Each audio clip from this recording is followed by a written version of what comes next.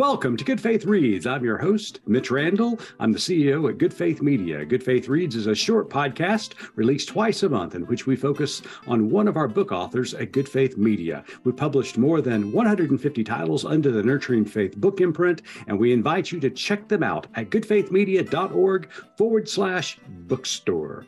Today's guest is Imam Imad Inchasi, author of Cloud Miles. He is joining us remotely from Oklahoma City, Oklahoma. Imad, welcome to the podcast. Thank you for having me. It's a pleasure.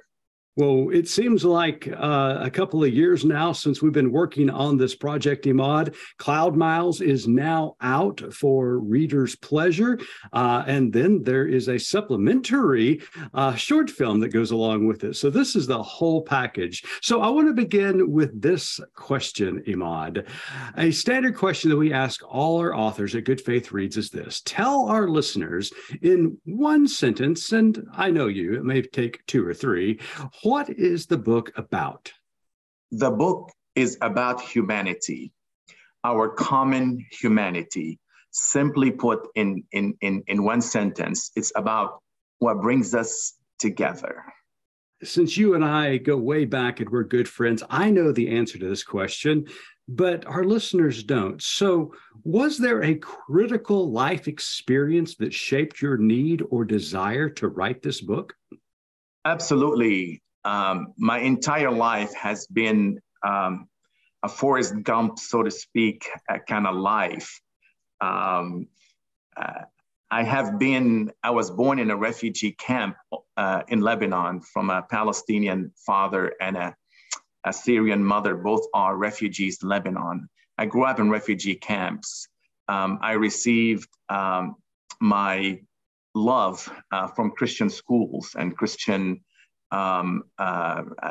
schools and Christian organizations. Also at the same time, 1,800 of my friends and family were butchered in what was called by the Christian Phalangists in 1982. So made a run to Lady Liberty here in the United States of America. And then I started interfaith work to bring out the common humanity that we have, despite the tag of faith, despite the tag that might separate us. Deep inside, we are similar. As a Muslim in America, also I face all kind of prejudice, but I use my experience in Lebanon to bring out that prejudice to a minimal and to outreach to those people, even those who do not want to outreach to me. That's my whole life story. You know, what I took from the book and the short film, Imad, was that you have lived a very interesting, very complicated at times, very challenging life as a Palestinian refugee. Your dad was displaced after the Israeli occupation, moved to Lebanon. And that in itself could have sent you down a path of radicalization. And then the massacre that took place in Beirut could have also sent you down, even more so, down a path of radicalization. But you have chosen mercy and love and hope and have committed your life to bringing people together, as you said the book is about. That word mercy, I know it means a lot to you. Could you unpack that for our audience just briefly? The Christian nun that took care of me, or I thought she was only took care of me, her name was Miss Rahma. Miss Rahma was a Christian nun that fed me, clothed me, took care of me, even give me sugar candy. I always mention in my talk sugar candy because I could still taste that sugar candy to this day. Really fascinating, Mitch, because I have now refugees from Afghanistan right here in Oklahoma City, and I have sugar candy for them. Miss Rahma was very special, that my mom was often jealous of her because I would mention her all the time. Miss Rahma never talked to me about Jesus, but I knew she was Christian somehow from the clothes she wore and the cross that she had, the big cross that she had in her neck. Fast forward, the love that Miss Rahma has given me was deep in my heart. When I was 17, I was exposed to a terrible massacre in Beirut, Lebanon. And the perpetrator who came inside my refugee camp invoked Jesus and Mary's name as they butchered 1,800 people, as I said.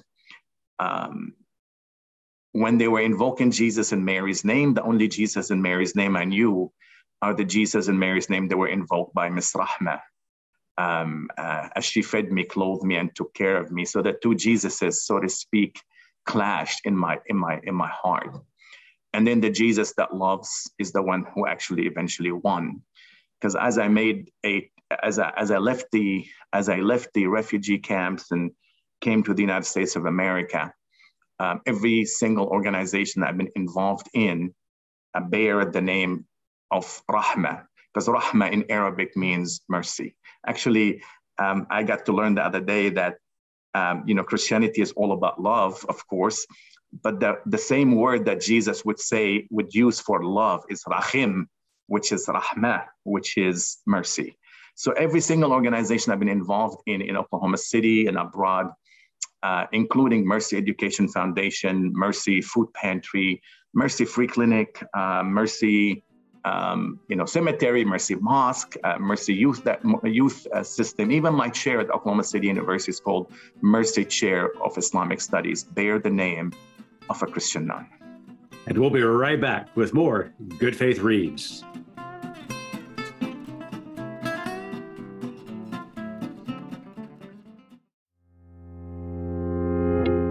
I'm Mitch Randall, CEO of Good Faith Media, and we're proud to announce a Better Way initiative. A better way. People of faith are too often cast as only narrow-minded and fundamentalist. This image is false, so let's not surrender the truth. A better way. This initiative from Good Faith Media will focus people of faith on giving voice to justice, to inclusion, to love. These values define the faith communities so many of us know. A Better Way initiative from Good Faith Media. Go to goodfaithmedia.org and click on Initiatives. There's more to tell.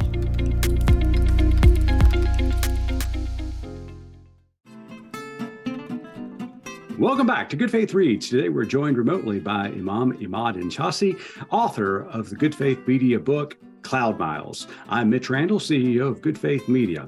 Imad, could you tell us about your writing process? Did you set weekly goals or give yourself daily word count mandates? Did you ever face writer's block? Just talk about your writing process. My writing process and my preaching process are exactly the same, is speak from the heart. In the prophetic tradition that I believe in, we were told if you preach from the heart or write from the heart, it would reach people's hearts. And if you preach and write from the lips or the fingers, then it will reach the people's ears. So my writing style is I tell a story, and I will make you make your own. You come up with your own words or you come up with your own conclusions. I don't conclude in any of my story. I just simply tell a story that could be used. Some of my stories I heard have been used by preachers, by rabbis, by different people. So I just tell a story, and it just happened to be 100% true life story. And I let my audience actually bring out their conclusions. So I speak from my heart. I wrote from my heart, and hopefully it would reach the people's hearts. Well, your story is absolutely inspiring. Is a lovely story. We were honored to be able to publish this book. Another question I have for you, Imad. Your mother is still living in Beirut, Lebanon. Your dad, unfortunately, passed away very, very too soon, I should say. When the book came out, what did your mom say? And then the follow-up question to that is, how do you think your dad would have reacted to the book? My mom is so proud of me that every time I go to visit her in her house, she have the book displayed. She have my picture displayed. She have the book displayed. My mom, of course, when I was missing during the massacre, thought that I was among those who have died. And, back then there was no social media, no internet, no cell phones, none of that stuff. So she tells me when the book came out, she felt overwhelmed, just like the way when I first came back from the massacre knocking on her door. When I came back from the massacre knocking on her door, she slaps me and hugs me at the same time and smells me and count my fingers. So she caressed me in such a way that now she caresses my book. And every time a neighbor comes or a relative comes, here's my son's book. Here's my son's book. Look what he wrote about me. Look what he wrote about his experience. So yes, to compare the day I was found alive after being missing for days to the day that I gave her my book and I dedicated that book to her, it was overwhelmingly joyful for her. And what do you think your dad would say if he were able to read the book now? Oh, you want to make me cry? So my dad's shop still in Beirut, Lebanon to this day. Me and you went to visit it, and is a shop of charity, is a shop of mercy now. Although we don't need the income from that shop, but I know we are living his legacy of giving the best produce he used to give to charity. And he used to tell us, you give the best for God. You don't give leftovers for God. So we're still doing the same thing to this day. So I think my dad would have been very joyful, not only because I wrote a book, but because we lived to fulfill his dream as a people of charity. Well, I know he would be proud of you, as well as I know for a fact your mother is proud of you, because when I traveled to Beirut, Lebanon with you, you were known in Beirut as the James Patterson of Lebanon. So it was very impressive to see everybody coming up and talking to you and congratulating you on the book. Well, thank you, Ahmad. Thank you. An important note to all of our listeners, we at Good Faith Media are always accepting book proposals. Our authors engage with an experienced team of editors, designers, and marketers to produce and sell on a variety of topics. If you have a book proposal you would like to run by us, head on over to goodfaithmedia.org/bookstore for more information. That's goodfaithmedia.org/bookstore. Ahmad, I wonder if you might read for us a sentence or two from the book that you think is critical for listeners to hear, either because it represents the spirit of the book or because you think it's especially important for folks to hear right now. Absolutely. The passage I chose was on page 31, and the Christian Phalangist soldiers had taken brushes. They dipped them in the blood of their victims and painted red crosses throughout the camp. I remember most vividly their laughter. It was an astonishing bit of irony that the people bringing aid to our camp also displayed a red cross. It was also an irony that the Red Cross were on the ambulances and on the coats of the medics.